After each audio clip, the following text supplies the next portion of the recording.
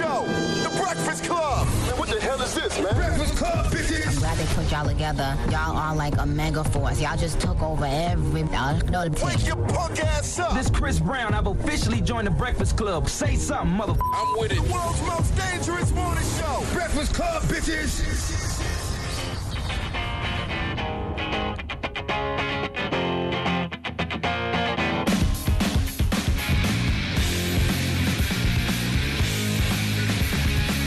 Can you hear me now? All right, start that over. My bad. All right, here we go. The mic wasn't plugged in. Babble. Good morning, USA. Yo.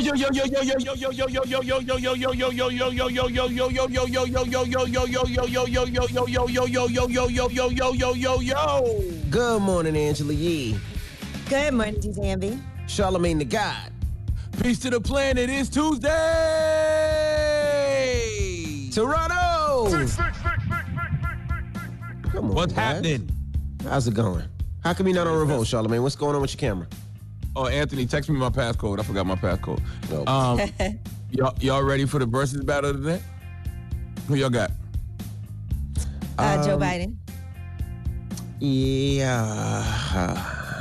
I got Joe Biden. Y'all out of y'all mind. Y'all have not been paying attention the past 3.5 years then. I sure Donald have. Trump. I know that Joe Biden's been doing preparation. Donald Trump really hasn't been doing any. Let me ask you a question. When have facts mattered the past 3.5 years? Matter of fact, let's not even do the past 3.5 years. Let's go back to 2016 when Donald Trump was on the stage with a very qualified woman named Secretary Hillary Clinton. Mm-hmm. Okay? Nobody cares about facts in 2020.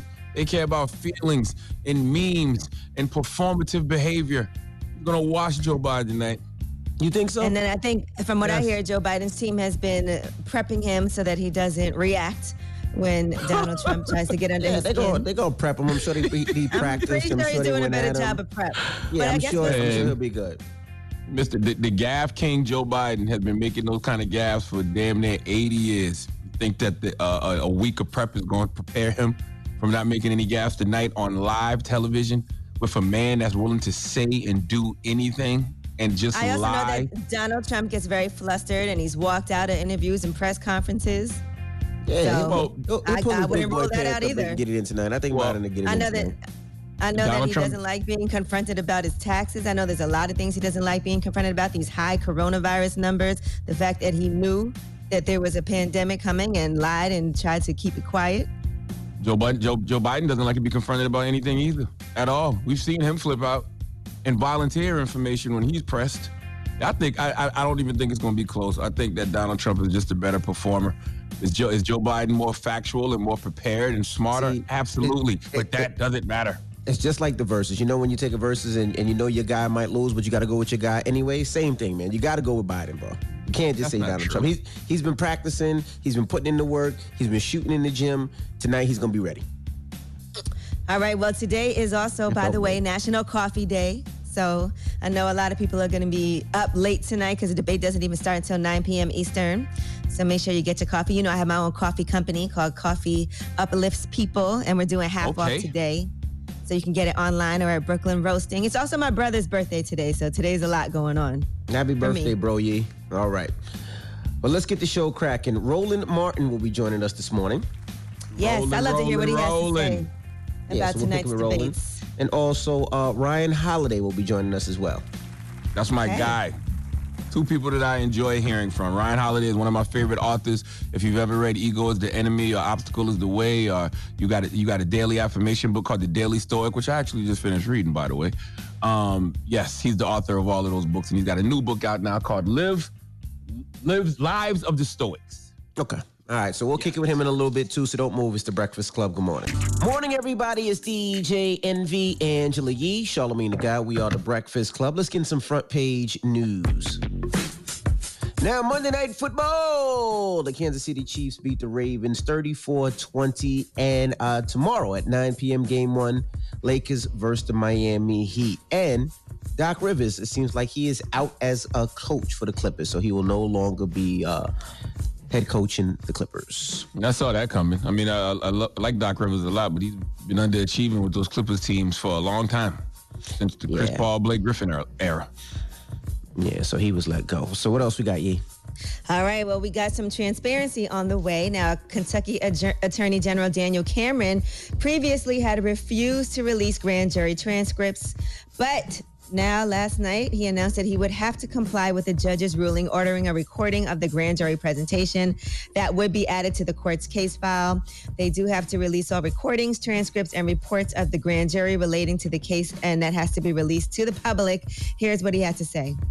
And so the length of the investigation was a reflection of how important it was that we got this right.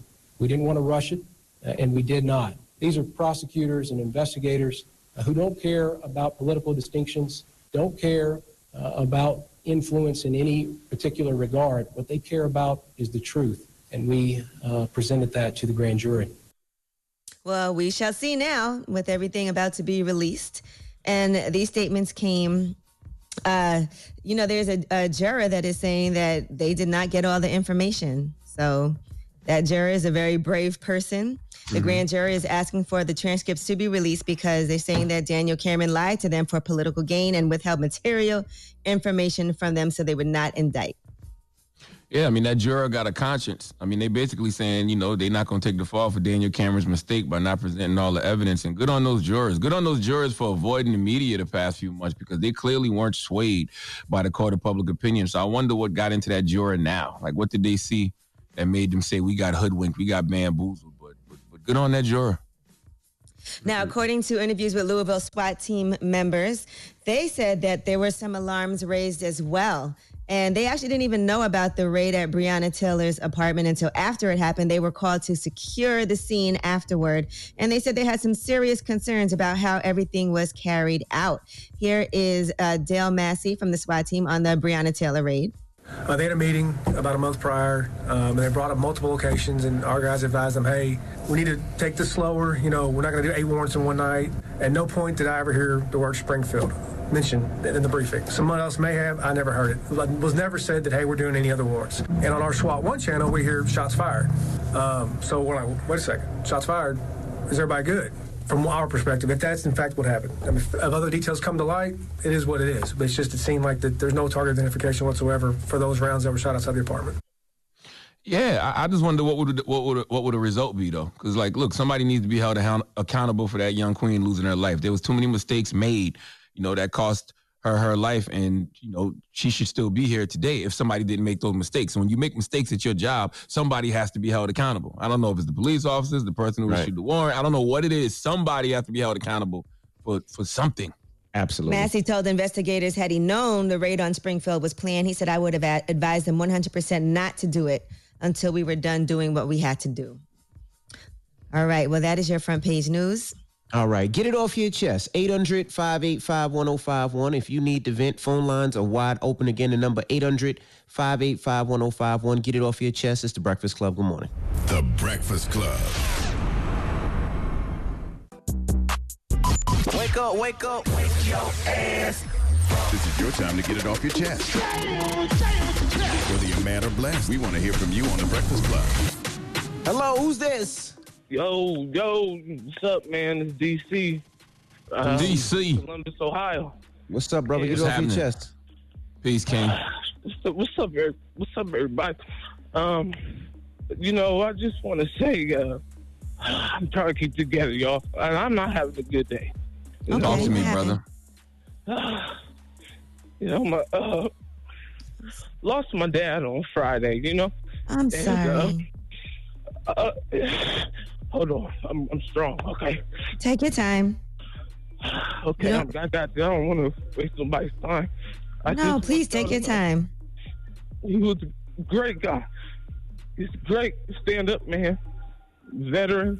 He fought in Desert Storm, Persian Gulf. Just good guy, God-fearing guy. Married to my mom for 30 years. That's all they've ever known. Since they were 14 years old, That love is so real.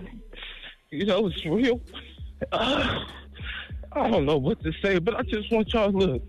It's like, since they doing challenges, do this challenge. Just hold, next time you see your dad, just hold him for 60 seconds. Hold him for 60 seconds. Don't let go. No matter how awkward it gets. Just hold him real tight. Just 60 seconds, dog. Because you just never know. Absolutely. You know, my dad would have been 50 years old next month on Halloween, bro. Wow. You know, 2020 ain't fair. He was young. But I don't He was young. I don't want to keep y'all, man, but just stay up. I listen to y'all. It's my first day back at work. I know I might be going to work too soon, but things need to get paid. Well, listen, I'm gonna tell you something. I know your father. I know your father was a good man because I can tell by the impact he had on his son.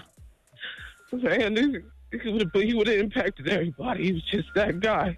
I want to say just R.I.P.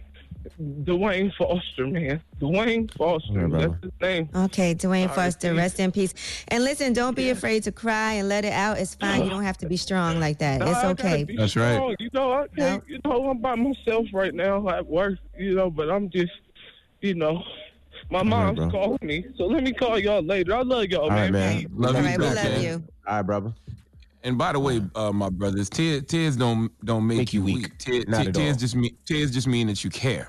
That's right. You can be strong and cry. So yeah, that's right. Get it tears off your don't make chest. you weak. Tears are just I guess what you would call weakness leaving the body, but I don't think it's weak at all. It just means you care. 800-585-1051. Get it off your chest. It's the Breakfast Club. Good morning. The Breakfast Club. Just call me to tell me come get it. This is your time to get it off your chest, whether you're mad or blessed. So you better have the same energy. We want to hear from you on the Breakfast Club. Hello, who's this? Hello, who's this? Joe, Hey, Joe, get it off your chest. I want to talk to you about the Breonna Taylor case you guys keep talking about. Go ahead, bro. It seems like Yes, you have sir. a lot of questions about how search warrants happen and what happens during them. Are you a police officer? I work in the metropolitan area, and I've been on over 500 search warrants, no knock and regular knock. So, You're a police are the officer. questions you have? Yes, sir. So fire away. You want some questions answered from somebody that's been on the other side of this type of event. All right, so what's the protocol? What's Hundreds the of times. protocol? So tell us what the protocol is. If you know the Protocol, case, first of all, tell us what they did right and wrong. Oh, it's not about what they did right or wrong. Is that when something like this happens, when an event like this happens, it's horrible. But so much happens in such a fraction of a second that you can't just rewind the tape like that. If you want to talk about what went through that door, the amount of evidence that you need for a judge to sign off on that is ridiculous. Right. And But then what the what lieutenant happened- where was the mistake made, lieutenant- though? Because if the the person lieutenant was lied. already apprehended, if the person was Yeah, apprehended, why were they doing that search anyway? And the lieutenant lied on the probable cause affidavit, which was the basis for the no-knock now, search warrant. if- That's been proven. If you want to go, right, okay. Now, if you want to take specifics like that, then that's fine. But you can't just say police did the wrong thing. If somebody lied, then who was the person that lied, and they need to look exactly at them. If somebody The lieutenant. ordered it to happen, okay, again, if that's what the information that you see is there, then specify that individual X lied. That's what Just we've like been. That's what we've been saying. I don't know if you heard us. That's what we've been saying. We've been saying who signed off on that warrant when the person was already apprehended. If the lieutenant lied, right? Correct. And now the district attorney's office took his information and signed off on it, then you have a very small group of people that caused this chain of events. But Yes. once those guys go through that door, right, or rather the people that went through that door, they weren't decision makers. They had a mission to accomplish, and then things went silent. Right. So all the talk of that these cops, are murderers and things like that, that is crazy to perpetuate that information out there. Because those guys that went through that door were nothing more than cops that are being told, hey, you go through that door, arrest the people that are on the other side, nobody get hurt. And Well, I think part of the issue is the cover-up that is involved with everything that went on. For instance, they knew that they had shot and killed Breonna Taylor, but they told her mom they didn't know where she was, and her mom was looking at all these different hospitals, and they knew that her daughter was dead. They had shot and killed her. They reported that Breonna Taylor had no injuries, even though she was dead. They said it was no forced entry, but clearly that it shows that the door was busted open. They executed the search warrant. When they executed the search warrant, they sent the ambulance away, even though you're supposed to keep the ambulance on the site. And like I told you before, they the lieutenant announced themselves as they said they knocked and announced themselves, but no one else heard that. Then they had a witness that changed their story. So now hearing all that, being an officer, doesn't it sound like a load of crap to you all those lying? Well, hold on. As you break down the entire thing, obviously there are very questionable concerns about how protocol and things were handled. Okay, yeah. But the actual events that took place. Okay, I totally understand it, but somebody still should be held accountable for the mistakes that were made. Sure, somebody has to be held accountable. You folks are from the New York area, right? You live in this area here. When there is an incident in the street, I mean, Angela, you're from Brooklyn, right? But if shots are fired in the street and somebody is shot or killed, not a cop, not nobody, right? Just something happens in the street. For that moment, while that's happening, it's complete chaos, right? Now take that inside of four walls of an apartment with a bunch of cops, a guy shooting at them. Now you have a young lady dead. The panic, there's no training for that. You understand? But I just think that it's really, this is more about the cover-up that happened afterward and the lies that were told. And beforehand. The cover-up beforehand and afterward. But somebody needs to be held accountable for that. Thank you for calling. That conversation is very different than the conversation you guys are saying. All right. No, it's not. The SWAT team sergeant was even saying that they should have let them know ahead of time, and they had a meeting earlier that day, and they weren't even informed that they were doing this warrant. They didn't even hear about it until a cop was shot. A lot of people made a mistake on this call. A lot of people made a mistake that approved that warrant, that when they went in the house, the cover up after. A lot of people made a mistake, and our point is, why was nobody charged? Nobody got smacked on the hand. Nothing. That's all I keep saying. That somebody has to be held. Somebody has to be held accountable. I don't know what the charge would be, but somebody has to be held accountable. That's all I keep saying. I totally understand that those cops went under there thinking that they were, doing a drug bust. So when they got shot at, they shot back. Right. If there's no accountability, that just means this can happen as it has been over and over and over again. And why are we acting like if somebody busted in your house right now, and if you have a legal firearm, which you should, you wouldn't fire? Yes, I would. I'm trying to think who wouldn't do that. Get it off your chest. 800-585-1051. We got rumors on the way, Yee? Yes, and let's talk about Jeezy. He's got his own show on the way. We'll tell you about it. All right. Sally Jeezy Raphael. It's The Breakfast Club. Good morning. The Breakfast Club. Listen up. This just in. All the gossip. The Rumor Report. Gossip. With Angela Yee. It's the Rumor Report. The Breakfast Club. Well, this Wendy Williams interview with Andy Cohen is all over the place, right? And another thing that Wendy Williams addressed is DJ Booth. DJ Booth is no longer her DJ on the show. It is now DJ Sus One, who's also Mariah Carey's DJ. Well, here's what Wendy had to say about DJ Booth no longer being on the show. What happened to DJ Booth? We mixed it up this season. There's a lot of stuff that's new around here, including my set, my Elephant Cynthia's here, the Wendy. Here's the thing, and take it from somebody who, worked with Wendy for 3 years. You just have to know that with Wendy, no matter how cool y'all are, for whatever period of time y'all are cool, Wendy don't give a damn about you. Everybody is disposable, okay? I know she's going to treat you like you've known each other forever. She's going to tell you deep, dark secrets about herself, but Wendy don't give a damn about nobody, and that's fine. She's a friend to no one, and you have to know that when you're dealing with her. That's it. All right, and congratulations to Jeezy. He's got his own show on Fox Soul. It's called Worth a Conversation. With Jeezy Jenkins. He posted, "Happy G-Day to me. Another year, another endeavor. It has been my passion and my drive to inspire, motivate, and educate my culture. Every song I've ever written, every word I've uttered came from a real place, and this is no different. Worth a Conversation is self-explanatory. I will talk about issues that directly affect my culture and its people. From the front porch conversations to real-life situations, Worth a Conversation is bridging the gap. My own show starting October 14th, 7 p.m. Pacific, 10 p.m. Eastern. I'm excited to be a part of the Fox Soul family, and I can't wait to introduce you to Jeezy Jenkins." Dropping a clues bomb for Sally Jeezy Raphael. You know what I mean? And I love the fact that he's using his real name. He's saying his name is Jay. No, you got something coming up with Jeezy too, right? No. What are you talking about? Okay. That's my guy, though. All right, Megan Thee Stallion is designing Fashion Nova jeans for tall women. So, Charlamagne, you and I can't wear them. And she had posted about it. She said, oh, yeah. I remember when I said I was collaborating with Fashion Nova to make jeans for tall women. She said, these are the first samples coming soon. Are my hips bigger than Meg Thee Stallion's? I'm not sure. You cannot wear tall You're not tall jeans. Enough. You're not tall enough. She's 5'10". Okay. I'm 5'7". That Gina come to your forehead, You bro. said you was 5'6" the other day. He's 5'5". Stop keeping up with my lies. All right, now Cardi B, in the meantime, is trademarking WAP, and she wants to get that on everything. She's trying to get it certified at the trademark office. So looks like we could have some WAP products coming sometime soon. Why do Little people Yachty. wait to trademark things after they're already out? I'm sure somebody already has tried to file for that trademark. But why do people do that? That should be like business 101. As soon as you launch something, I don't care if it's a song, merchandise, a podcast, something, you trademark. You just don't know what's going to hit. You don't know what's going to hit and what's not going to hit. But you're supposed to trademark everything anyway. Why would She you? has so many different things going on. She got a lot going on. She got a team. A lot of phrases, a lot of songs. She's probably never not heard going to the trademark everything. I never heard the term WAP till Cardi said it.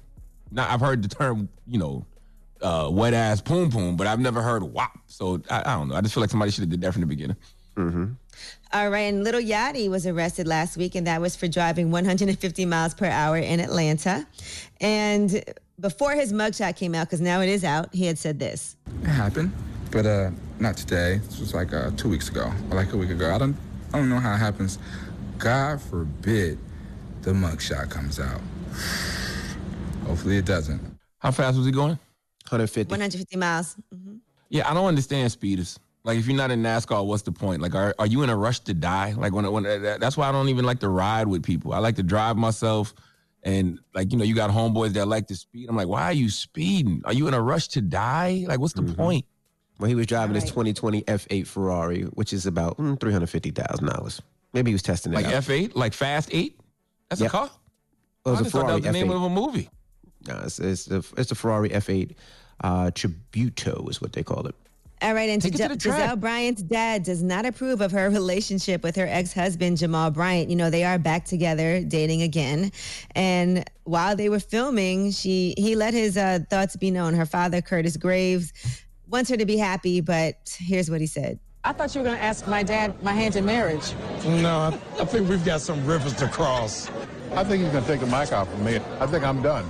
This is not a good move for her. This guy's got 6, 7 baby mamas, Do you want to deal with that again? No. As a father, you think twice about that kind of stuff. 6, 7 baby mamas. He was like, do you want to deal with that again? Yeah, and I understand as a father, he tries to be there. That's his daughter's ex-husband. They're getting back together. He doesn't really like him, but he tried. He tried to sit through it, and then at the end of the day, he was like, "Look, I can't take this ish no more. She ain't good for him. I'm out of here." But as a dad, you try to be there for your daughter, but you want what's best for her. I didn't know Pastor Brian had 6, 7 baby mamas. That's a shame if you don't even know exactly how many it is, too. When they start doing it, like 6, 7, not sure. Man, he could do a whole Last Supper picture by himself. That is your rumor report. All right. Thank you, Missy. We got front page news coming up. What are we talking about? Yes, and the debates are happening tonight, so of course we have to get ready for that. But in addition to that, it's all about Breonna Taylor today, and now they are going to release the grand jury transcript. All right. Keep it locked. We'll get to it next. It's The Breakfast Club. Good morning. The Breakfast Club. Your mornings will never be the same. The Travis Scott meal just dropped at McDonald's, featuring the juicy quarter pounder burger with lettuce, pickles, onions, ketchup, mustard, and bacon. All with medium fries and a drink for just $6. Don't forget the barbecue sauce. Price and participations may vary. Morning, everybody. It's DJ NV, Angela Yee, Charlamagne the Guy. We are The Breakfast Club. Good morning. Let's get in some front page news. Did you watch the game last night, Charlamagne? No, I did not watch the game last night. Talking about the Kansas City Chiefs and who they play? Chiefs and the Ravens. No, I didn't watch no TV. Well, I was watching CNN last night, actually. Yeah, Chiefs and the Ravens. Chiefs beat the Ravens last night 34-20. All right, what else we got, Yeezy? Well, let's talk about Breonna Taylor now. A grand juror, a member of the grand jury, has filed a motion calling for all of the records in the Breonna Taylor investigation to be released to the public.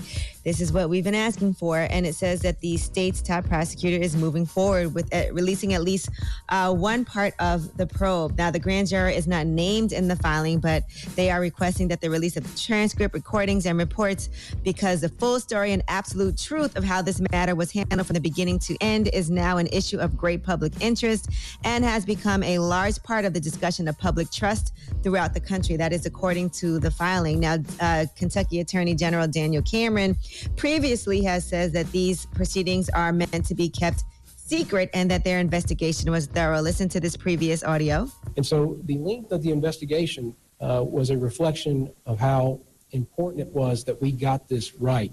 We didn't want to rush it, and we did not. These are prosecutors and investigators who don't care about political distinctions, don't care about influence in any particular regard. What they care about is the truth, and we presented that to the grand jury.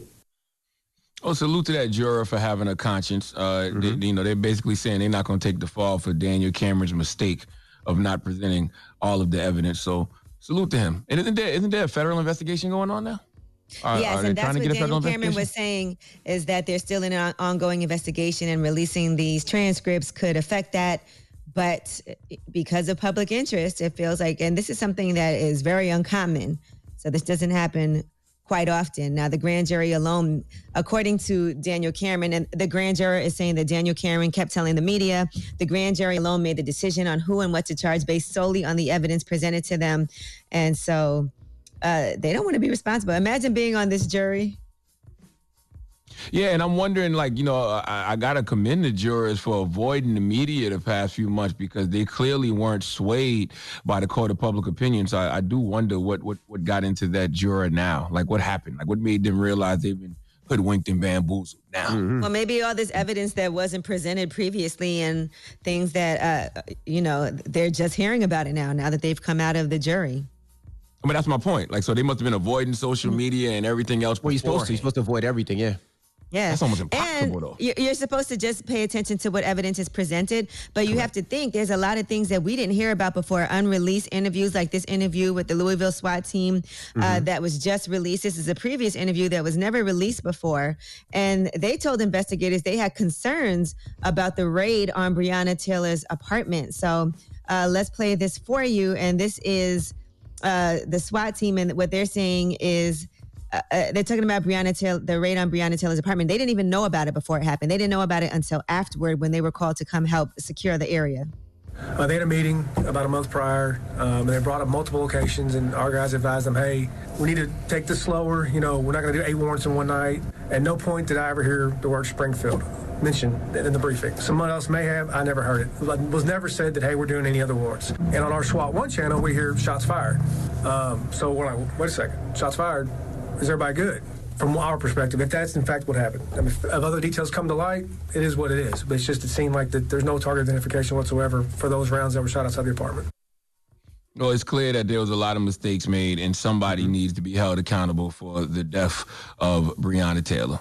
That's simple as that. Saying. Even to the guy that called earlier, that's what we've been saying. Something was done wrong, and whoever did that wrong, he needs to be held accountable.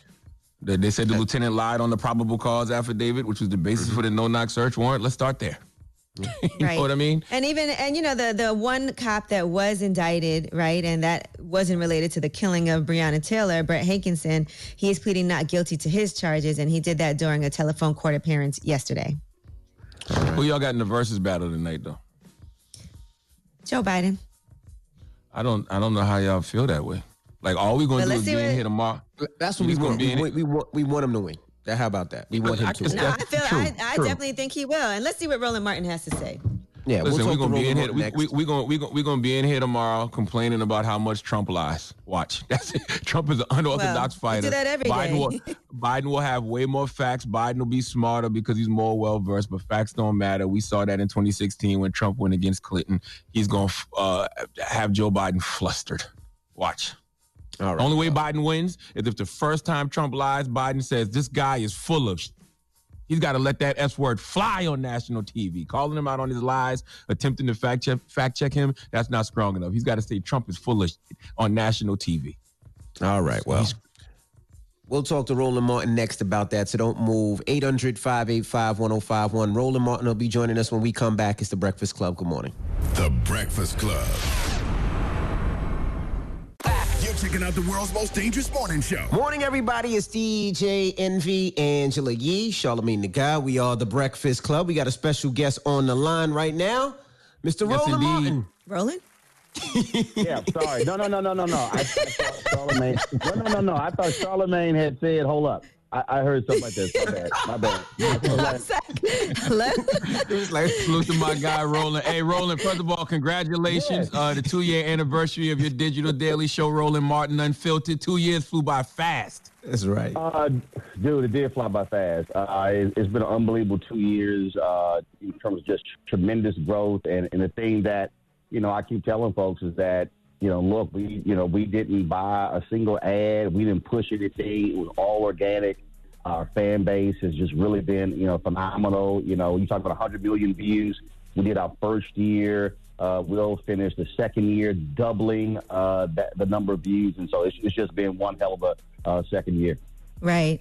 Roland, we appreciate your voice so much. And since this is Roland Martin Unfiltered, let's talk about the debates that are happening tonight. Joe Biden versus Donald Trump. This is their first debate.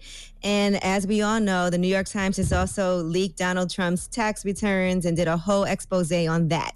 So how do you think that's going to play into tonight's debate? Oh, it's going to be huge because, remember, Hillary Clinton told us she could use my hashtag, we tried to tell you. She told us during the 2016 debate this guy didn't pay any taxes. And he's like, well, I'm smart.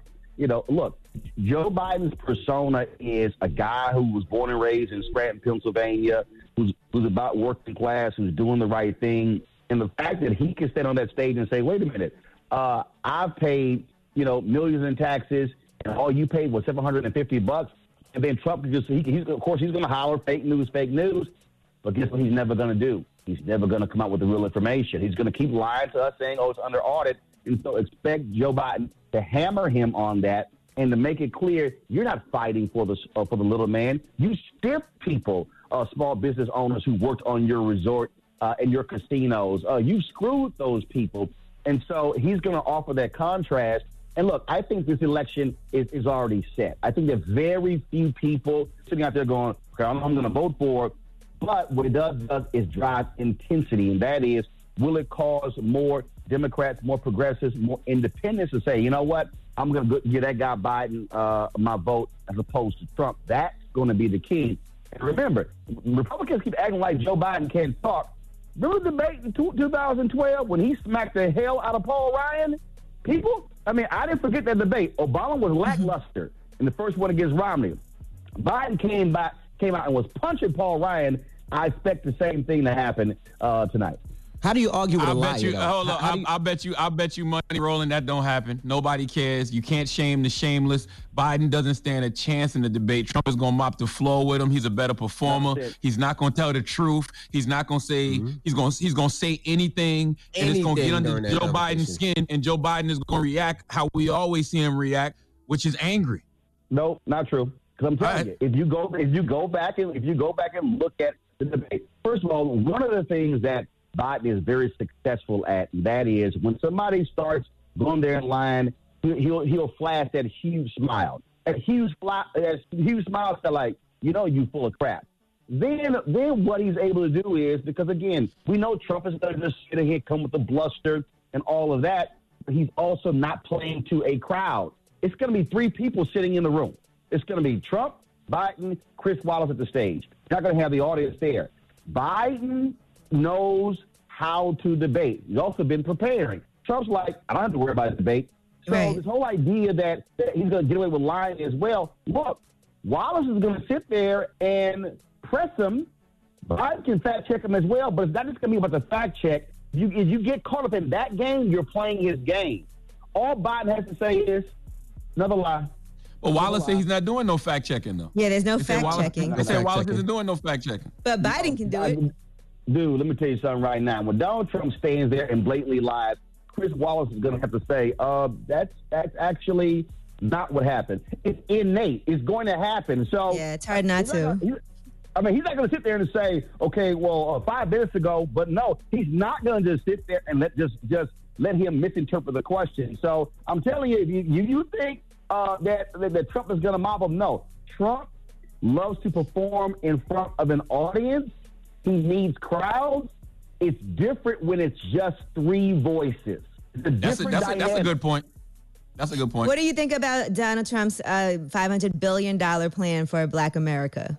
Okay, first of all, it's a $500 billion plan. Okay, that's just the first thing. Okay, I saw that deal. We completely broke it down. It's an absolute, flat out, unbelievable, undeniable lie. Okay, it's a hodgepodge of stuff that they threw together. First thing is called the Platinum Plan. Who the hell came up with that? Kanye West. So what was it? Black folks, which is actually true according to my sources. Folks it is. It is? Wow. Black folks with grills in their mouths. Is that what's going on? Is that exactly where it comes from? And here's the other deal. I don't call it the Platinum Plan. I call it the aluminum foil plan. That's really what it is. Okay? Because in the plan, he talks about, we're going to help support HBCUs. First of all, he's been lying about guaranteeing funding for HBCUs. That's only one program. Dr. Walter Kimbrough at Dillard University has completely obliterated that lie. He has in there, talks about making an investment in Black-owned businesses, and then hopefully that will drive $500 billion in private capital to businesses. Doesn't explain how. He says in there we're going to add 3 million Black jobs. I'm sorry, we're going to add 3 million jobs to Black people, or we're going to replace the jobs lost under him. When it was inaugurated, Black unemployment was 7.5%. Today, Black unemployment is 13%. Donald Trump says, "Oh, we're gonna help with housing." Well, where the hell has you been in your housing plan for the last 3.5 years? Black home ownership dropped to its lowest rate since 1968 under Donald Trump in 2019, 40.9%. Was as high as almost 50% when Bill Clinton was president. You can go through that plan. Then the court has this whole section on health care. Dude wants to get rid of the Affordable Care Act. Mm-hmm. I'm sorry. What are you talking about? And so then I love this one here. Make Juneteenth a national holiday. It could have happened in July. Right, when it was proposed. Bob Johnson of Wisconsin was the only person who blocked it. Did y'all recall seeing a tweet from Donald Trump saying, "Senator Johnson, stand down"? Let me see if I can find that. No, it's not. I can find that one. And the last one, he said the anti-lynching bill. Same thing. When Senator Rand Paul blocked that. I don't recall Donald Trump tweeting or coming out publicly saying Senator Rand Paul stepped down. A hodgepodge of nonsense, and that's exactly what it is. And so, please, I'm not even. And then that last point, they went to NPR with the breakdown of the plan. How many Black folks listen to NPR? They didn't come to Black media. They didn't come to Black radio. Come on. All right, we got more with Roland Martin. When we come back, don't move. It's the Breakfast Club. Good morning. Everybody, it's DJ Envy, Angela Yee, Charlamagne the Guy. We are the Breakfast Club. Now, we're still kicking it with Roland Martin. Now, Roland, what do you think about minorities and Blacks that ride for Trump? Because there's a lot of minorities and Black people that really support him and stand by him. Well, first of all, define a lot. More than should be, I should say. 8%. No. If you look at in the last 40, if you look at in the last 30 to 40 years, Republicans have typically gotten anywhere from 7 to 10% of Black support. Okay, Black women hate the Republican Party more than anybody. Where did I get that from? In a meeting with Rice Priebus in 2016, where one of the top officials said Black women hate us more than anybody. So they know that. What he's appealing to are Black men who are disaffected, Black men who feel as if they haven't gotten certain things from the Democratic Party. But also, we have to understand, there are people who only care about their own pocketbook. And so I've had Black men say, "Oh, my 401k is better, my job is better." But while they're saying all of that, I'm saying, really? So tell me what those 218 right-wing, mostly white men federal judges that Donald Trump and Mitch McConnell appointed to the federal bench, how are they going to impact you, your nephew, your son, your father as well? Tell me, please, how when Donald Trump said he does not believe in police consent decrees, how they should pull back from that, how they impact you. If you are somebody who's solely looking at who you vote for based upon what is he or she going to do for me, then you got to think far beyond your tax bracket and realize all the other areas where you're getting screwed and black people are getting screwed. I agree with you. And another reason I don't care about his platinum plan either is like, man, he's the president. I don't need no policy commitments from the president. If you're going to actually do something for black people, do it. And if you have done something for black people, show me the proof. He talked about expanding opportunity zones. Guys, look, they released a report saying there's been $75 billion of investment in opportunity zones. I have emailed the White House saying, can you please provide for me a breakdown of those 8,000 to 9,000 census tracts, how much black people have actually gotten? No response. Can you show Because that doesn't mean it's only for black people. No, that's what I've been saying. When everybody ran to the White House and everybody was talking about opportunity zones, I was like, it's not just for black people. It's just a term they put out there to make it seem it's for us, but it's not for black people. It's for wealthy people that can park money for a period of time. But it's nothing wrong with having that information, though, because it is black people out there who can afford to invest in opportunity zones. I am one of them. So it's good to have the information. But the way they sold it was for our people, but you got to be able to park money for a while. Precisely. No, they said for our communities. And again, no. That's not how they. No, investments in the black and brown communities. That's what the whole point of opportunity zones were. Well, gentrification. That's the way it was sold. What I'm saying is, show me the proof of who is actually helping. The reality is, and we've seen this in many of these cases, opportunity zones are simply another name for gentrification. I had a black preacher from Baltimore who was at the White House announcement when they announced opportunity zones on Roland Martin Unfiltered the following week. A few months later, he came out saying, this has been an absolute failure. We have actually not seen anything for our community. So they won't provide that. And so, again, if you're going to come out and say, oh, this has been great and wonderful, show me the proof. Us. Listen, I agree wholeheartedly, but gentrification is a disgusting word, but we do want our own people to gentrify our own communities. We want people who have the means to invest in our communities and build them back up. We do want that. No, hold on. No. Gentrify Why not? Is a good word. Well, because here's the deal, though. Displacement is the ugly word. Gentrification is not a bad thing. But that's what causes displacement. Of gentrification. It doesn't have to, though, is what I'm saying. Gentrification doesn't have to cause displacement if black people who have the means go in there, buy up these properties, and we reinvest in our communities. It doesn't have to mean displacement. No. It doesn't have to mean displacement, but here's a part of that game. What they've done is say, oh, we're going to come in and we're going to have listen to the phrasing, mixed-use development. We're going to bring in, quote, affordable housing. We're going to bring in shops. We're going to bring in high-end retails and blah, blah, blah, blah. They're targeting a particular economic bracket. Correct. And so what then happens is they're taking advantage of cheap real estate, then re-employing the resources, creating tax increment financing districts as well. And so now all of a sudden, an area that was depressed, which is why land was cheap, all of a sudden, it's the $300,000 and $400,000 and $500,000 condos. And then when you ask, where's the affordable housing, it's really several units. What I'm saying is this here, and look, I get it. Anybody who's a business person wants to be able to make money. Yes, we all should be acquiring the land ourselves as well. But the strategy is to actually move those out who economically cannot afford to live there, because who you're targeting is a higher end tax bracket, income bracket, to be able to be in that area. And that's how they've used these shams in order to redefine these cities. And all of a sudden, we're now being pushed out to the suburban areas, no access to public transportation, and then say, what's wrong with y'all? Why can't you get your life together? Right. Well, that was the thing. It made it seem like it was for us, but it's really for people with money that can park money for a while. They get tax rebates. Sometimes they get tax deferments. I disagree with you that They said it was for us. They basically said it was for people to have incentive. No, they said incentive to reinvest in poor and disenfranchised areas. They sold it I was at the White House. I know. They brought some black people in to make it seem like it was for I know how black it people. came out. No, I they do did this, not and do I that. tell you exactly they did. Because Roland, you can tell us, right? But before opportunity zones, there was other plans. Opportunity zone wasn't the first thing. They've been doing this for years.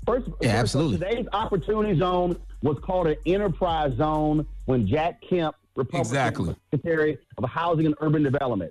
But what DJ Envy is saying is correct, because here's the deal. You have never heard Donald Trump use the phrase opportunity zone when he is talking about white people.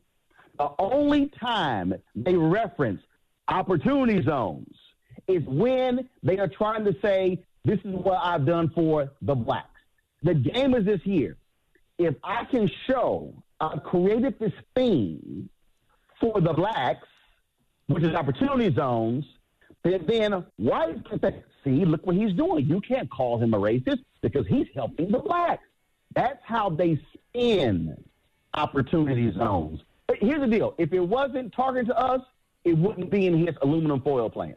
Yeah, and I mean, that's even when we went there, it was to listen to what opportunity zones were about. And one of our biggest points of contention was, if opportunity zones is supposed to be for black people, then the people in that community should be provided with capital to buy back in their neighborhoods and reinvest in their neighborhood. And that was the whole biggest point of contention. No, hell no. Which means that DJ Envy is saying is that opportunity zones really is a great boon for those folks who are investing in real estate, which one of the reasons why he's been able to write off so many of his losses, that is the game there. All I said to the White House is this here. If you are telling me it's been beneficial, show me the proof of how it has actually helped the people there. I'm still waiting. All right, we got more with Roland Martin. And when we come back, don't move. It's the Breakfast Club. Good morning. DJ Envy, Angela Yee, Charlamagne the Guy. We are the Breakfast Club. We're still kicking in with Roland Martin. Yee. Now, Roland, to switch gears for a second, can we talk about Supreme Court Justice that Donald Trump has nominated, Amy Coney Barrett, and how that would affect the Supreme Court and decisions that are already in place? Earlier, I talked about how we do not understand or realize the impact of these federal judges. Let me be as clear as possible. With Amy Coney Barrett, they now will have a 6-3 rock-solid, conservative, right-wing control of the court. Chief Justice John Roberts is now irrelevant. They don't even need his vote. They got Clarence Thomas is now going to be the ideological leader of the Supreme Court. That's what's about to happen right now. Thomas, Samuel Alito, Gorsuch, Kavanaugh, Barrett, don't even need Roberts. You can go over there with the liberals because now it's 5-4. That means voting rights. That now means environmental protection. Everything. What people have to understand is that we're out here, and this is what Republicans have been playing the long game. Here's what conservatives realize. The success of black people was affirmed through the courts. Brown versus Board of Education. Eisenhower says his worst decision was making Earl Warren Chief Justice of the Supreme Court. He was the one who shepherded that thing through a unanimous decision. Brown versus Board of Education, too. Now all of a sudden you go through all the other laws. Even when you talk about the Civil Rights Act, Voting Rights Act, Fair Housing Act, federal judges making sure folks had to follow the law. Conservatives were sitting here going, oh, we see y'all have taken over the courts. Where do you think all the conservative foundations came from? What do you think the Federalist Society came from? And then you come to 1970s and women's liberation. And then Roe v. Wade, they said, that's it. Our goal is to take over the judiciary. And Democrats and progressives sleep at the wheel. Only one mention, the Democratic National Convention this year. Conservatives, they understand the power of the courts. Here's why. We can run out here and we can elect black mayors, we can elect black county commissioners and black officials, but somebody can sue and it goes to federal court. Take, for example, Amendment 4 in Florida. Desmond Meade, Sheena Meade, Florida Rights Restoration Coalition. 10 years they fought to get that on the ballot. They get it on. It passes. 64%. What does the Republican legislature do? They then pass a law that says you got to pay all your fines and fees. They get sued. Go to the state Supreme Court. They control. They affirm it. They now take it to the federal court. Federal judge says unconstitutional. Court, fourth circuit above them, overturns that decision. Federal judges. So they've appointed right now 25% of all federal judges. If Donald Trump is reelected, by the end of his 4 years, he will have appointed half of all federal judges in the country. Last point. The Ninth Circuit Court of Appeals, which covers the West Coast, that is considered the most liberal appeals court in America. Conservatives almost have the majority on that appeals court. They want to control the courts, which controls America for the next half century. Do the math. Ruth Bader Ginsburg died at 87. Barrett, 48. That means that if she serves as long as Ginsburg, she's there for the next 39 years. Gorsuch is 53. Kavanaugh is 55. Alito is 70. Clarence Thomas, 72. So if Clarence Thomas serves as long as Ruth Bader Ginsburg, he's going to be there for the next 15 years. That was always been their end game. So if Democrats get into the White House in November, what can they do to combat that? Because I've heard about them adding 4 more, I think, Supreme Court justice seats, but people don't think they got the to do that. What do you think? Well, that's part of the problem. They don't have the to do it, and then they should. And they should. And people will say, you're attacking the court. No, we're equalizing the court. Here's the deal. This is real simple. The New Yorker has an article on James Baker, who served as Chief of Staff to President George H.W. Bush. He was Secretary of State. He's been Republican his whole life. He called Donald Trump nuts. He just eviscerated him, but he voted for him. Because you know what he said? I'm a Republican, and we control the levers of power. This is the difference between Republicans and Democrats. Republicans, when they have power, they use it. That's right. And they wield it. Democrats must do it. I told Senator Chuck Schumer, y'all take control of the Senate. When it's time to make appointments, and Republicans go, hey, y'all should say, don't even talk. Don't even talk. I'm not going to consider y'all. I don't want to hear your opinion. If Democrats get control of the United States Senate, you should run the table. In a Mitch McConnell or any other stuff, open their mouths. I don't want to hear it. Y'all completely ignored us. You wield power. That's how you do it. Donald Trump is showing if you're ruthless and you don't care and you have a party that has no principles who won't say anything to let you do what you want to do. I'm not saying Democrats should not have principles, morals, or values. What I am saying is don't let nonsense get in the way of you wielding power. They should increase the Supreme Court. They should also look at the circuit courts. They should say every opening, we're going to fill it with the most liberal, progressive judge possible. Because you know what the right does? They have filled those federal 218 seats the same way. They going to confirm this week a woman who graduated from law school, y'all, 8 years ago, has never tried a case in her life, but she's going to have a lifetime appointment to the federal bench. Give it a wield power and let Republicans know, oh, y'all see how y'all rolled us? Guess what? We're about to roll y'all as well. As we're getting ready to watch the debates tonight, what advice would you give Joe Biden? If you had to advise him, what would you tell him are some of the things that he needs to do in order to make sure that he really makes a big splash in the debate? Here's the deal. Trump hates to be ridiculed. He hates to be embarrassed. Remember, Obama just got under his skin at the White House Correspondents' Dinner. That's how you go at him. And Joe Biden has to be emphatic. He has to be clear. And he has to also hit him on his attacks on Gold Star families and the generals, because America does not like it when you hit the military. I'm telling you, Joe Biden can do it. I suspect Joe Biden will do it. For all these people who think it's not going to turn out well, I think it's different. He's going to cause orange to turn red, and that's what you do. When Donald Trump says that he's going to say it, I built the biggest economy, and all Biden has to say, no. Barack and I handed you a great economy like your daddy handed you millions to start your business. That's a great comeback, but you need to be one of his speechwriters because you know that ain't coming. I love it. Well, that's a phenomenal comeback. I love it. We'll be watching tonight, and we'll be watching Roland Martin Unfiltered to get all of your commentary as well. We appreciate you, Roland Martin. One more thing, though, Roland.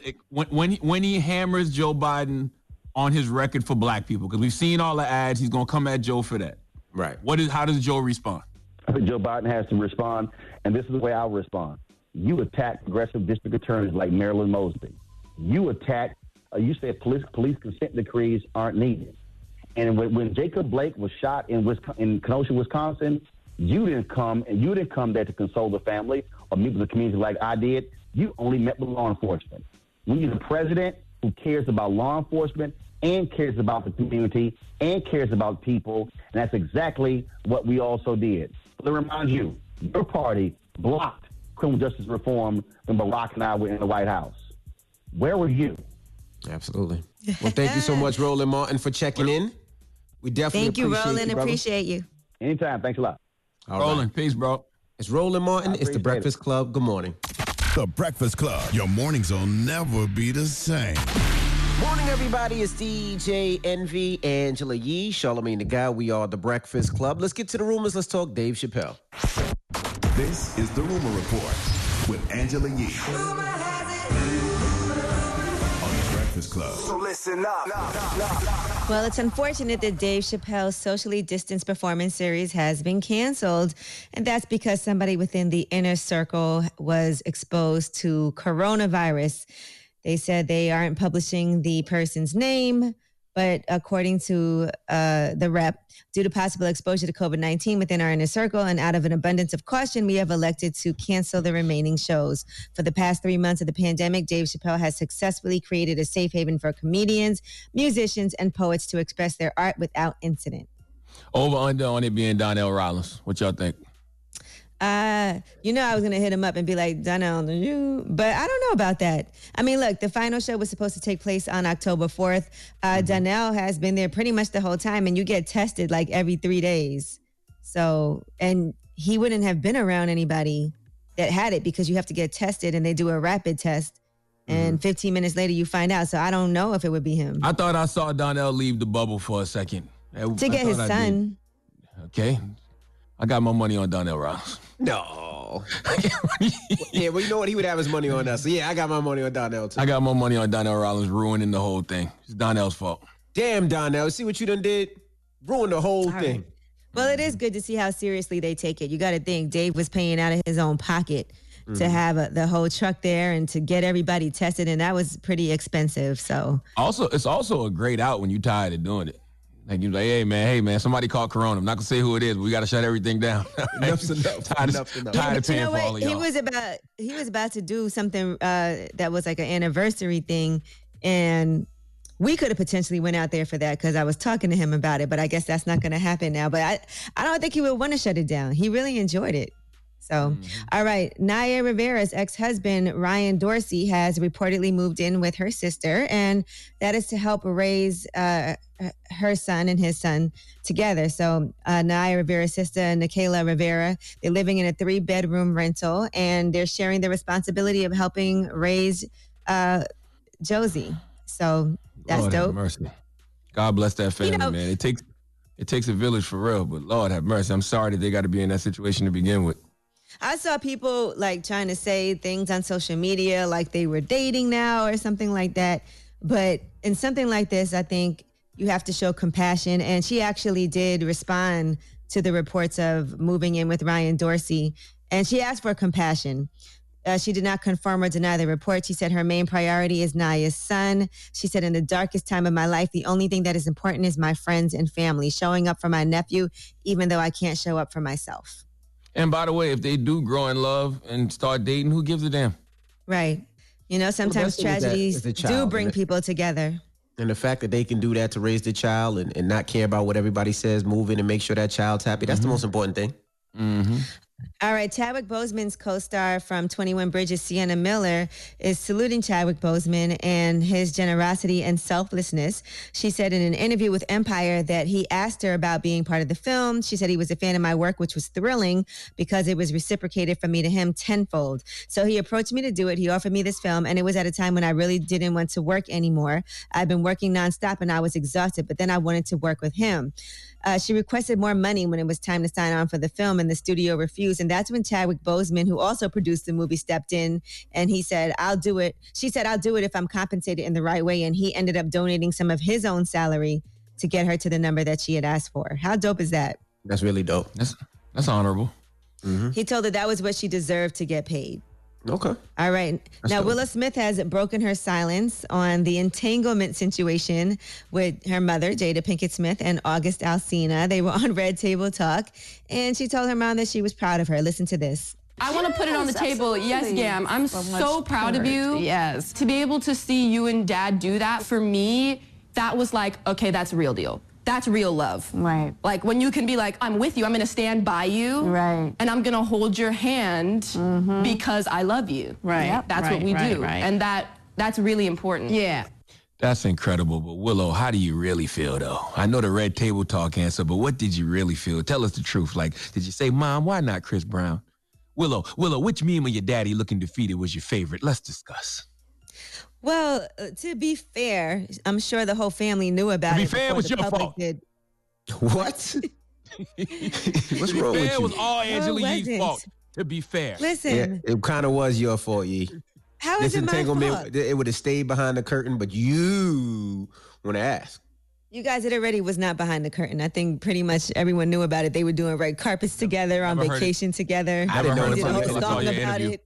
Yeah, I Never heard about it until until I saw your interview. Nope, never heard about it until I saw your interview. Nope. Yep. All right, and let's send up some prayers for Chrissy Teigen. She's having a very bad experience with pregnancy bleeding, and she's been hospitalized. Listen to her explaining. Super serious bed rest. Like get up to quickly pee and that's it. I would take like baths like twice a week, but I was always bleeding. You know, I'm about like halfway through pregnancy, and the blood has been going on for like a month. So, you know, kind of every time I would go to the bathroom, it would be blood, but honestly, just laying there would just be blood. But today, the big difference was that it kind of was like if you were to just kind of turn a faucet on to low and leave it there and just kind of leave it. And it's so weird because I feel really good.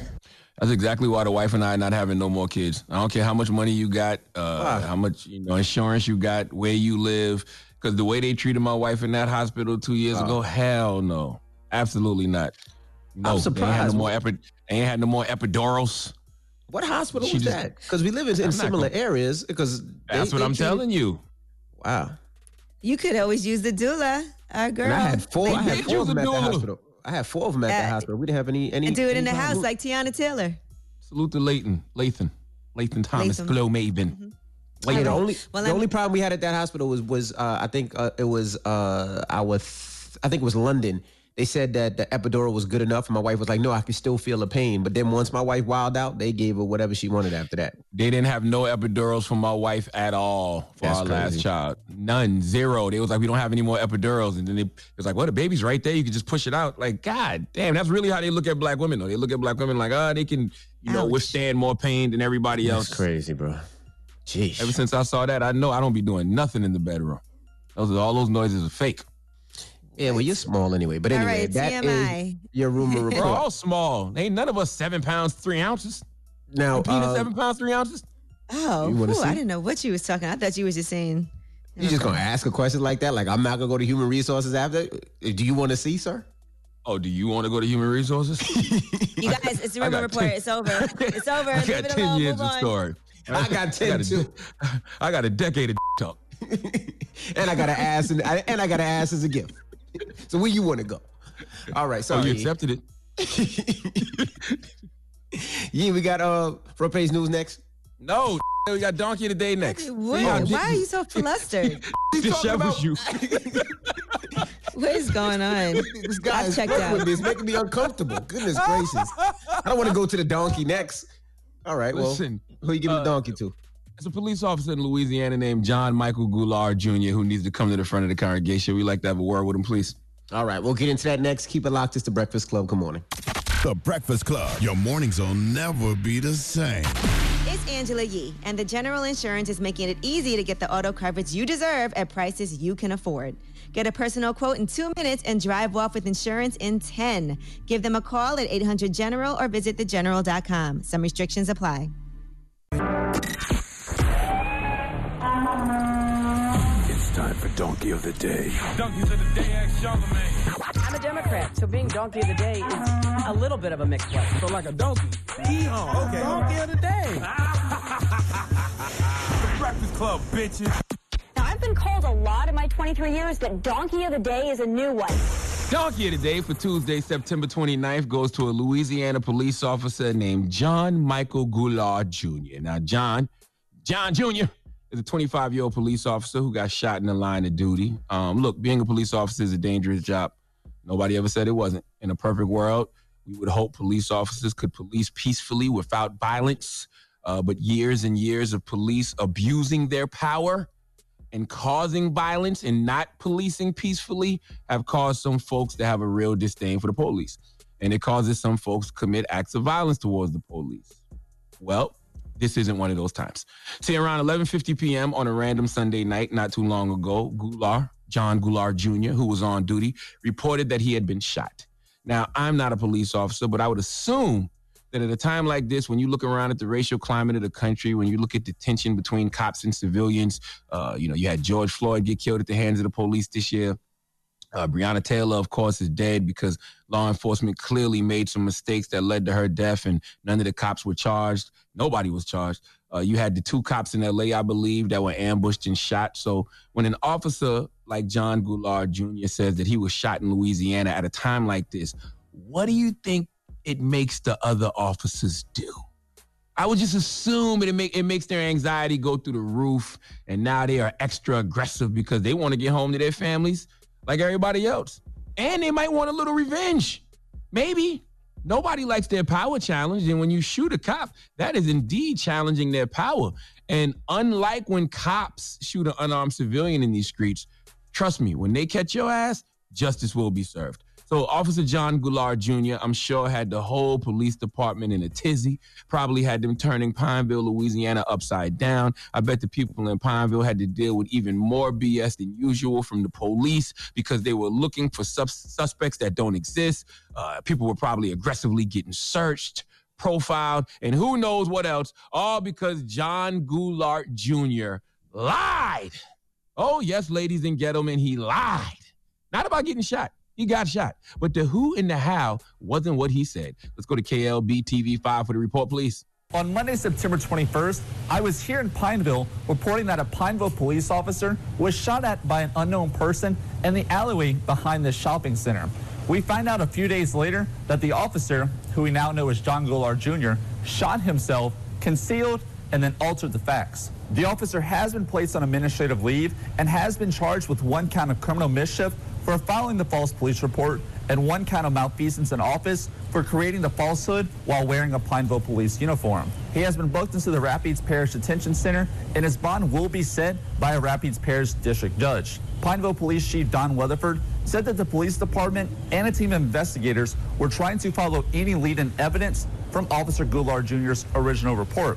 But eventually, the investigation led back to him. We had no reason initially to question what he was telling us was accurate. Wow. Officer John Goulart Jr., some would say, you're the pig who cried wolf.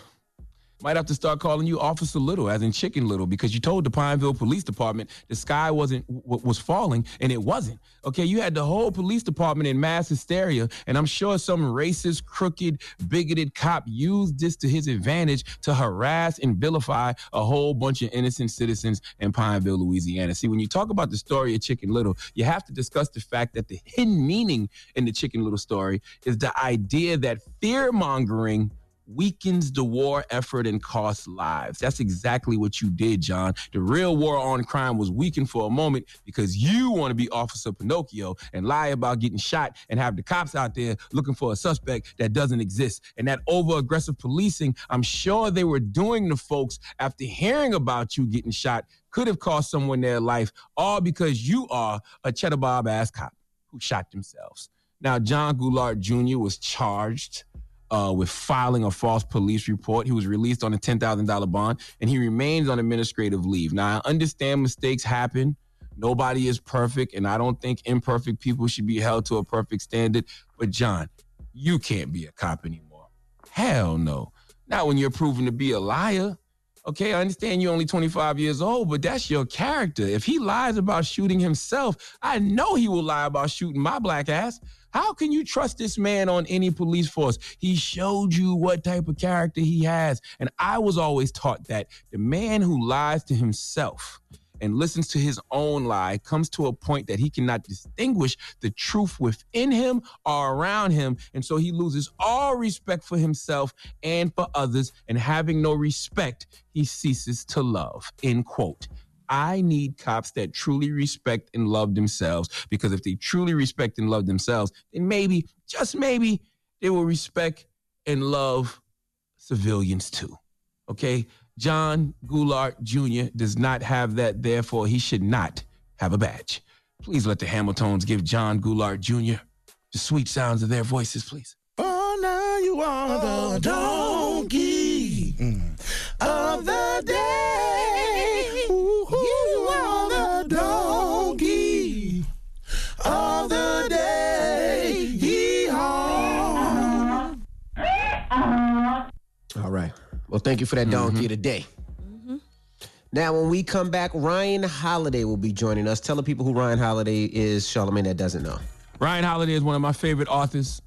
He's written quite a few books that I love. Ego is the Enemy is my favorite. He also wrote Obstacle is the Way. He's got another book called Trust Me, I'm Lying. And he has this daily affirmation book called The Daily Stoic that I read every morning. And he just put out a new book called Lives of the Stoics. So yeah, Ryan Holiday is incredible. So we'll talk to him next. All right, we'll get into that next. Don't move. It's The Breakfast Club. Good morning. The Breakfast Club. Morning, everybody. It's DJ Envy, Angela Yee, Charlamagne the Guy. We are The Breakfast Club. We got a special guest on the line, Ryan Holiday. Hey, guys. How are you? Ryan is one of my favorite authors. Ego is the Enemy. Obstacle is the Way. I read a daily affirmation book every day called The Daily Stoic. That's all my man Ryan Holiday, and he's got a new book out right now called Lives of the Stoics. So Ryan, why is Stoics, why are they so significant to you? Yeah. So the Stoics were a group of philosophers in ancient Greece and ancient Rome who I know when people hear that word philosophy, you think sort of abstract, you think college professor, you think totally unusable in the real world. But in truth, the Stoics were generals, and they were teachers, and they were soldiers, and merchants and writers. They were real people in the real world. So to me, what philosophy is a sort of a guide for thriving and surviving turbulent times. The Stoics lived in times just like these, and what they wrote was really a prescription for being resilient and for also being a good person inside of that. You know, you start off the book with a quote that I've always read about philosophy. He says, the only reason to study philosophy is to become a better person. Anything else is just a critique of words by means of using other words. Is this true? Like, do you believe that? Yeah, I mean, but I think what Stoicism is about is like, how do you control your temper? You know, how much is the right amount of ambition to have? And so and the Stoics were people who had jobs, who owned companies, who wrote books. They were thinking about like, how do you raise your kids? You know, or how do you respond when somebody insults you? Or, you know, for a big chunk of the Stoics, they were living under Nero's regime. So, you know, they would have understood a Donald Trump-like character very well, and all the temptations and dilemmas that come along with a leader like that. Ryan, are you angry about Donald Trump not paying taxes? Well, I think, a key Stoic virtue is justice, right? The idea of fairness, the idea of honesty. Just defrauding the government on your taxes is wrong for one reason. But the real reason I think the Stoics would find that objectionable is that by shirking one's responsibilities, you're forcing other people to carry your weight. And I think at the core of Stoicism is the idea like each of us has to carry our own weight, but most of all, those of us who are successful, who are talented, who have been blessed or fortunate, we have the highest obligation to carry our own weight. And to me, that's what's so morally repugnant about the idea of the president of the United States paying $750 in taxes. I was going to ask, what did you learn the most about writing this book? Doing your homework and research, what was the biggest thing that you learned? I mean, to me, what I learned is that these were like real flesh and blood humans. Like, so Seneca is one of the most interesting Stoics. He's exiled from Rome by one emperor, but then he's called back by another leader. But the catch is he has to be Nero's advisor. So imagine if, you guys get kicked off the radio, and then the only way to get back on the radio is to make some moral compromise that you're deeply uncomfortable with, but that through your show you can do good and you can provide for your family and you can have impact. It's such a, the idea that people are totally good and bad is I think too simple. The reality is human beings are self-interested. Human beings have good impulses and bad impulses. Yeah, folks can't deal with nuance like they used to. When I read these stories, about Stoicism, it's almost like people can understand nuance better then than they do now, because everything isn't right. Everything isn't totally wrong. Like, it's cultural context to everything. I think that's right. And also, like, I think we've sort of lost the ability to worship real heroism also, though. So, like, for all of Seneca's sort of moral complexity, there were other Stoics under Nero who were like, no, not on my watch. I'm going to go down fighting this. And so, these were the real heroes of the ancient world.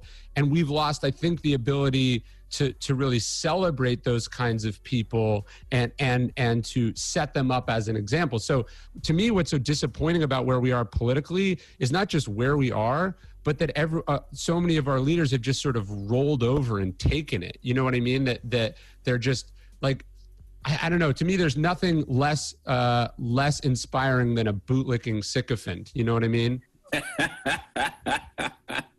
That's real, and that's what most Democrats look like. No, not even most Democrats. Most Democrats look like that because they take all the BS from the Republicans. But the people in the Republican Party who should know better, they look like that too because they're taking all of this from Trump. Yeah, I mean, the reason our government is set up the way that it is that a senator has a longer term than a president.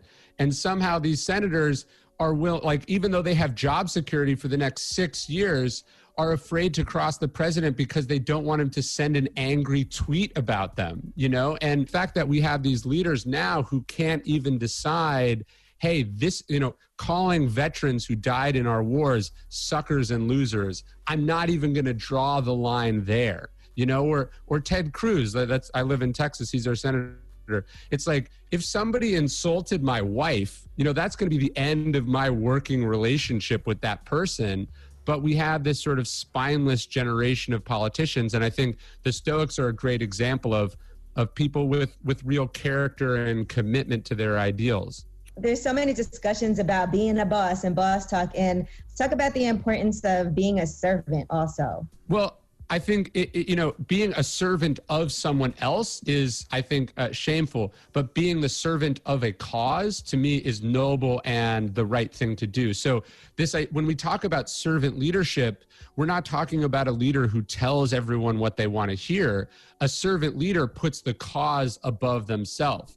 What's the most valuable thing you learned from Stoicism that has helped you in 2020? There's a great line from one of the founders of Stoicism. His name is Zeno, and he said, "Well-being is realized by small steps, but it's no small thing." So I think the idea that progress is something we inch ourselves to or towards is really important, not just personally, but I also think we've got to realize this politically, right? Like the way we're going to dig ourselves out of this mess is not by one savior or one magical law. It's going to be about first throwing the bums out of office, and then secondly, replacing them with better and better people over a period of years. So, I think everyone wants a shortcut, everyone wants a quick fix, but the reality is we get better step by step. All right, we got more with Ryan Holiday. When we come back, don't move. It's the Breakfast Club. Good morning.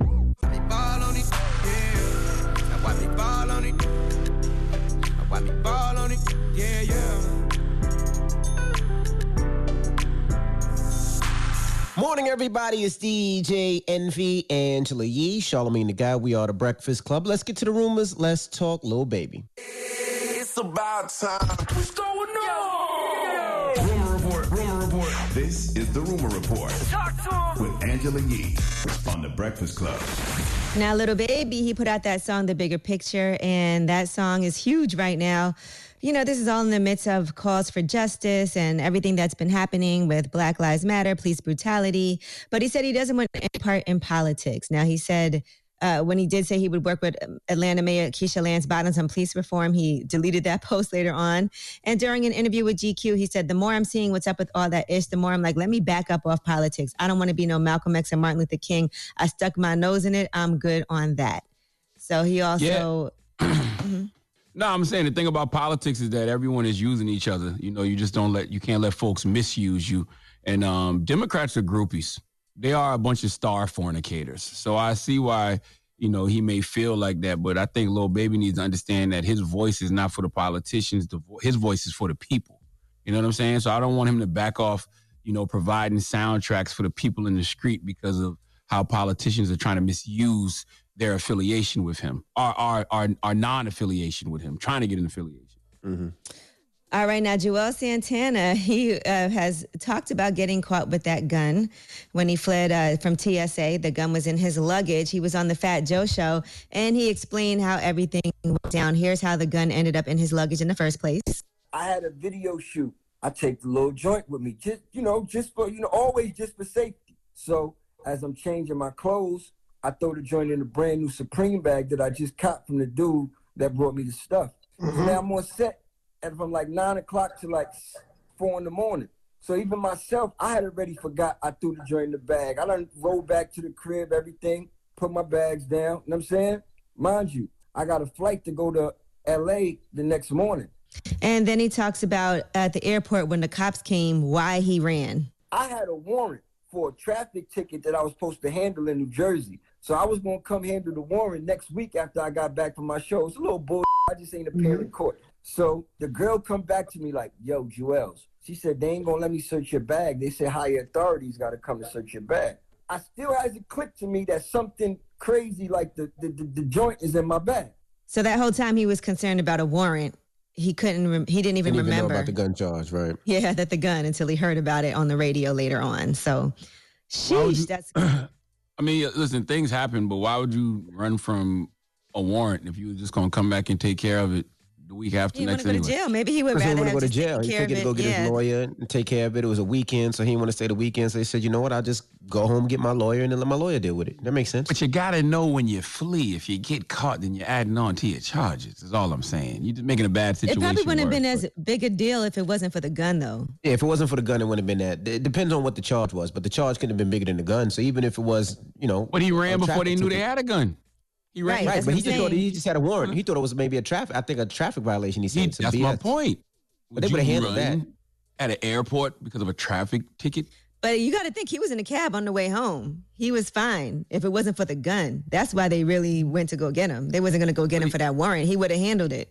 He turned and leave all your luggage. You leave all your luggage and everything else. I mean, listen, I'm glad. Yeah, you don't want to spend the weekend in jail. I'll get my bags on Monday. I don't want to spend 3 Somebody days in get jail. a nice Supreme bag. Yeah, I'm glad that I'm glad he's home, but that is a moment, people. Yeah, never seen one. All right, Dallas Mavericks owner Mark Cuban has gone to pick up Delonte West from a gas station yesterday in Texas. There was an image that was circulating on social media that showed him panhandling in the street, and he's been having a lot of issues. His family members, friends have been concerned about him for the past several years. So now he is open to the idea of entering rehab, and Mark Cuban is offering to help cover the cost of that. So I do hope that does work out for him. That's great. I love that too, man. You know what I'm saying? Don't sit around and laugh at a person because you see them on a meme, or laugh at somebody because you see them in a bad situation. Go help that man. Salute to them for going to help that man. All right, and it looks like Bryson Tiller has an album coming out. He posted, "Real fans know the countdown started months ago. Anniversary 10/2, so October 2nd. So he made his debut album 5 years ago. Everybody's been wanting to know, when is this happening? So it looks like that's the release date. And in other releases, 21 Savage and Metro Boomin Savage Mode 2 is coming out this Friday. And they actually put out a trailer that's narrated by Morgan Freeman. Savage is defined as fierce, beastly, and untamed. Mode is defined as a way of operating or using a system. So to be in savage mode is to go hard, not allowing anything to stop or deter you from your mission. Basically, this means when someone is in savage mode, they are not to be with. I love 21 Savage, 21 a beast, and that's too dope that he got Morgan Freeman doing this trailer. Mm-hmm. All right, looking forward to that. I'm Angela Yee, and that is your Rumor Report. All right, thank you, Miss Yee. Shout out to Revolt. We'll see you guys tomorrow. Everybody else, the People's Choice Mix is up next. Get your request in. It's The Breakfast Club. Good morning. The Breakfast Club. Your mornings will never be the same. The Travis Scott meal just dropped at McDonald's, featuring the juicy quarter-pounder burger with lettuce, pickles, onions, ketchup, mustard, and bacon. All with medium fries and a drink for just $6. Don't forget the barbecue sauce. Price and participations may vary. Morning, everybody. It's DJ NV, Angela Yee, Charlamagne the Guy. We are The Breakfast Club. Good morning. Now, Good morning. Yee, you was telling us something about Kevin Durant? Yes, actually, Kevin Durant, this basketball court that he was building in Brooklyn, is located at PS 152, PS 315 in Brooklyn. It is done. So I think that's dope. It's part of the Build It and They Will Ball initiative that he's doing. And he wrote on social media, #Build It and They Will Ball. So that's really dope. It looks amazing. And the artwork is by Timothy Goodman. So if you have a chance to take a look at this playground renovation, make sure that you do it. He said, now more than ever, kids need safe and high quality outdoor spaces. So, that's dope. Brooklyn, that's where we're at. And today's National Coffee Day. So I got to keep reminding y'all that. And, I have my own coffee company that we just launched, Coffee Uplifts People. And if you go on the website, you can get half off just for today only. So you can try the coffee. Right now, we're focusing on voting and registering people to vote. So all that information is on the website also. And yeah, try the coffee. We'll send some coffee to Joe Biden because he's going to need it tonight in that versus battle against Donald Trump.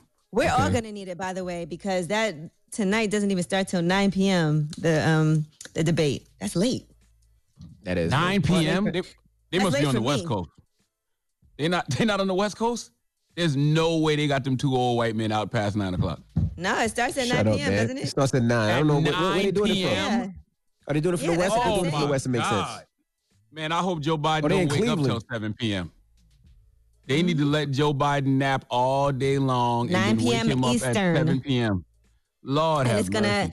it ends at 10:30, so it's supposed to be from 9 Oh, to my 10:30 tonight. God. But Listen, I'm telling you right you now. have some coffee uplifts people, you'll be up. Yeah, you need to send him some coffee. Joe Biden going to win, but he's going to lose. And we all going to be in here tomorrow complaining about how much Trump lies. Okay, Trump he says anything, he does anything, and I think he just going to get under Joe Biden's skin. And after learning that it don't start till 9 o'clock, Joe Biden will be angry and ready to go to sleep by 9:25. Guaranteed. You think anybody's going to change their mind based off the debate, or you think people's minds are pretty much made up already? No. I think, well, you know what? That's hard to say because I do feel like there's a lot of disaffected voters out there who, I'm not saying that they're undecided on who they're going to vote for. They're just undecided on if they're going to vote. And I think that's the thing people keep missing. It's not about being undecided on who you're going to vote for, about being undecided on voting, period. Because in 2016, 4.4 million people who voted in 2012 stayed home, and a third of them were black. How do you get those people back? That's what I would be focusing on. All right, well, we'll watch that tonight. When we come back, we got a positive notice to Breakfast Club. Good morning. DJ NV, Angela Yee, Charlamagne the Guy. We are the Breakfast Club. Good morning. Good morning. And y'all, I got some pie yesterday. Did y'all get y'all pie from Fargo? No, I didn't get my pie.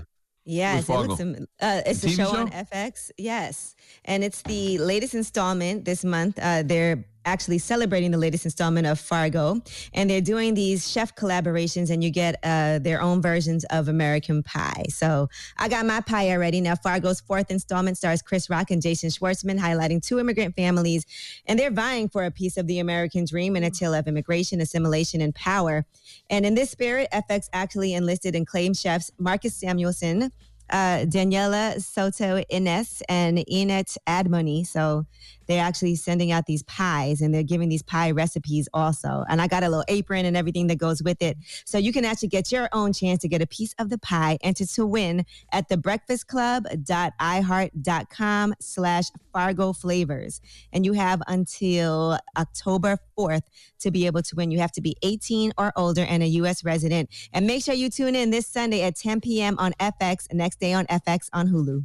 Okay. I put some pie on the schedule. I got some chocolate chip cookies from pie? Wegmans. Sweet potato, and sometimes apple with a small scoop of vanilla ice cream because I'm lactose intolerant, so I don't want to poop on myself. But sweet potato pie. Pecan pie over here. I like pecan now. Pecan pie good too. I'm not a big pie eater. I like the chocolate chip cookies. I could do some cookies. Okay. Oh, I got some chocolate chip cookies from Wegmans. I got a 15-pack yesterday. I can't wait to eat those this weekend. My goodness. All right. Well, leave us on a positive note. Listen, the positive note comes from my man Ryan Holiday, who we had on the show earlier today. Salute to Ryan Holiday and Roland Martin for pulling up today, zooming in. But it comes from his book, The Obstacle is the Way. And Ryan Holiday says, the obstacle in the path becomes the path. Never forget, within every obstacle is an opportunity to improve our condition. Breakfast Club, bitches! Y'all finished or y'all done?